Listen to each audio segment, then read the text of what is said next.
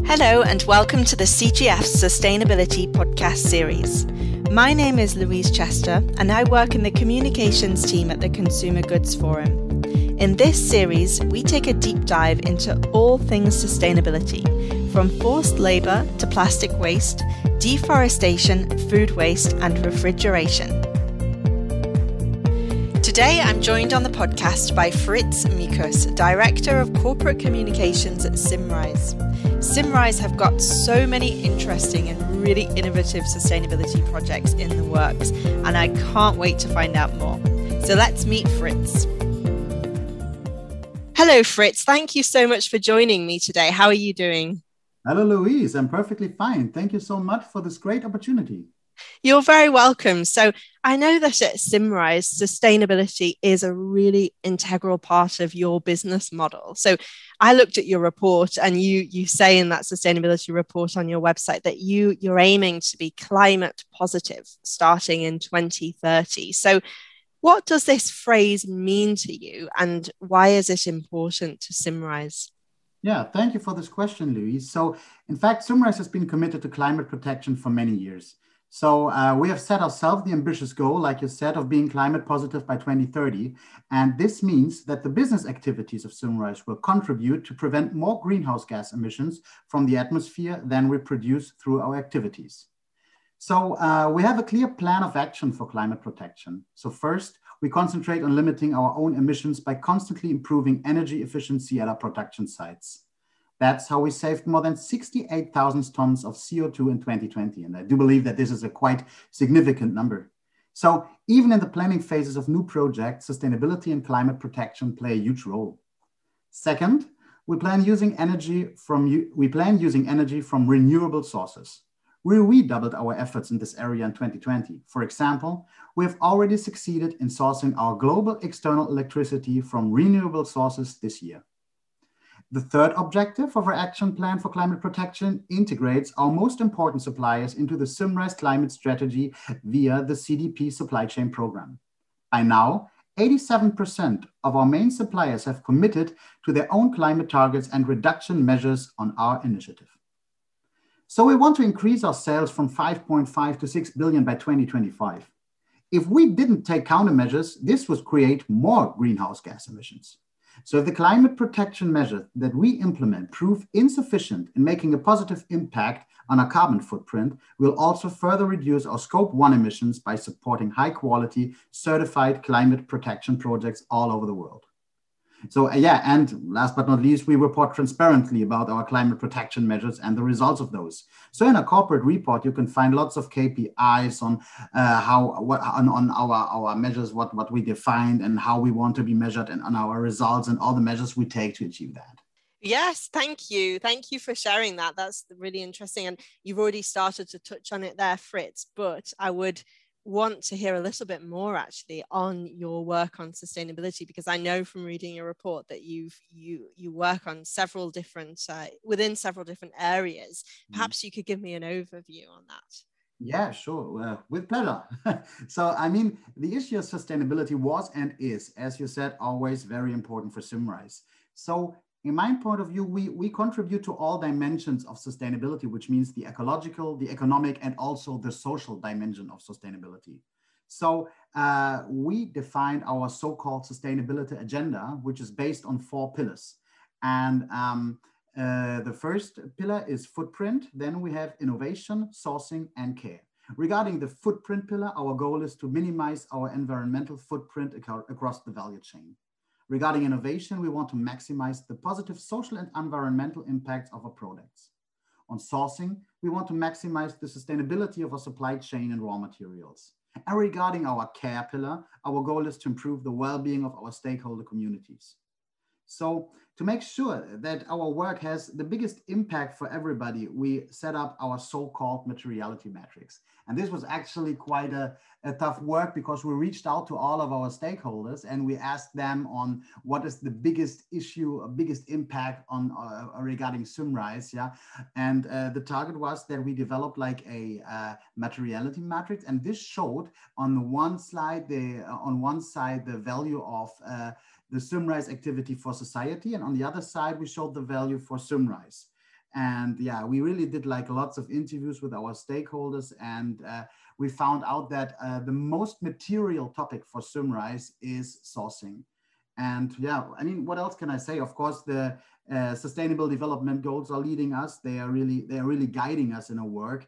And based on this materiality metrics, yeah, we defined those SDGs where we do have the biggest impact. I mean, of course, we contribute to all 17 SDGs of the United Nations, but we figured out that we have the most impact on on 6 ones, and this is actually SDG 15, life on land, and SDG 14, life below water.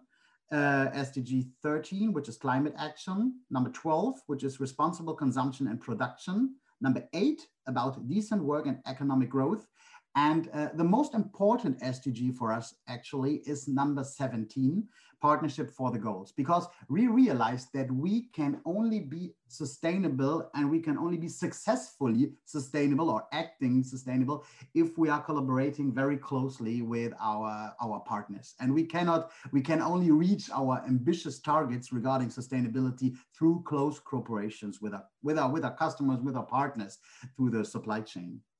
Yeah, I mean, you asked me about Symrise's work on sustainability. What else can I say? Probably that we have some very big lighthouse projects that we are supporting, for example, in Brazil, in Ecuador, on the Philippines. And of course, one of our biggest ones is in Madagascar. I mean, we have many more, but if I can talk about Madagascar, this is a very good example because we do invest in local infrastructure, in schools, in health insurance. We offer training, some good agricultural practices, etc. But I can tell you, honestly speaking, this is a win-win situation because I mean, of course, those people are benefiting, yeah, from our investments, but we also secure ourselves access to high quality raw materials. Huh? And yeah, to achieve the most impact here, yeah, we partner with some other organizations, like, for example, GIZ, Unilever, Save the Children, or Kellogg.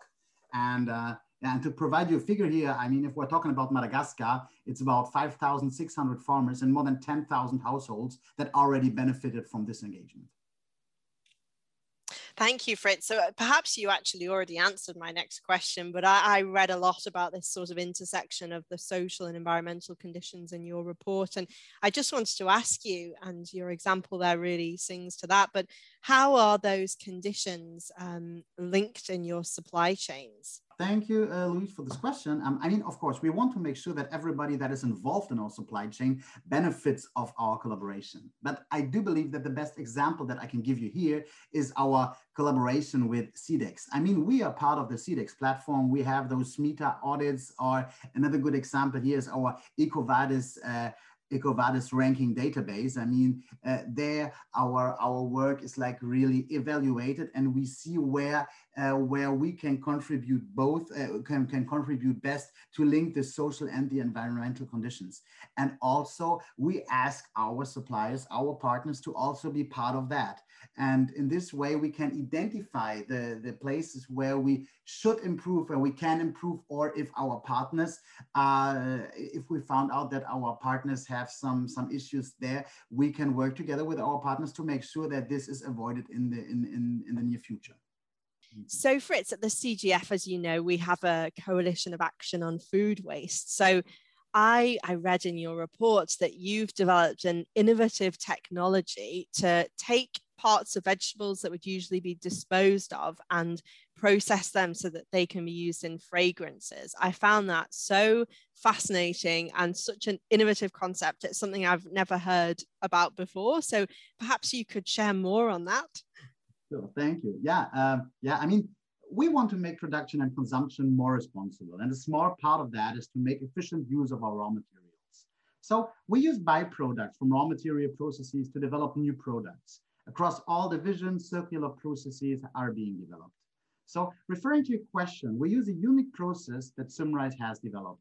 It is called SymTrap and extracts significantly more flavor from fruit that had previously been possible. So with SymTrap, flavor molecules are obtained that are not only tasty, but also make a major contribution to the naturalness of the product in, for example, flavor compositions. In this green chemistry process, Symrise relies on an energy efficient process, which is also very gentle. So this enables us to also obtain active ingredients that are destroyed at higher temperatures. So this way, 1 kilo of highly concentrated flavor is produced from several hundred kilos of raw material side streams. And this plays also a major role in sustainability for reasons of weight during transport. So in the world of perfumery, many of the finest fragrance ingredients like blossoms or other part of flowers coming from nature. So here we also use our SymTrap technology to extract phases from vegetable production. The remaining liquid, which would usually be thrown away, can be used in fragrances, for example now.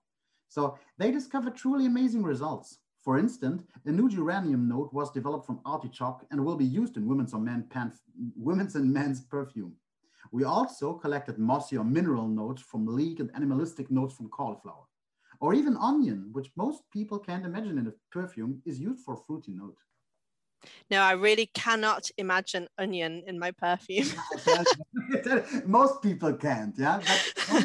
But there are fruity notes in there, yeah. Yeah, I'm sure there are. I'm sure that, yeah, it's true. And it's interesting to imagine all of those scents, to be honest. So yeah, I love this project. It sounds wonderful. So I think, Louise, another topic that is really interesting is that we were one of the first fragrance suppliers. I mean, we also produce fragrances, yeah, that received the FSC certification for a fragrance. And FSC is something that is a certification that you usually receive for responsible forestry. But we also using some byproducts from forestry production. Yeah, we are using some byproducts from them to create a new fragrances, or we are getting some raw materials out of it that we can then use in our fragrance part.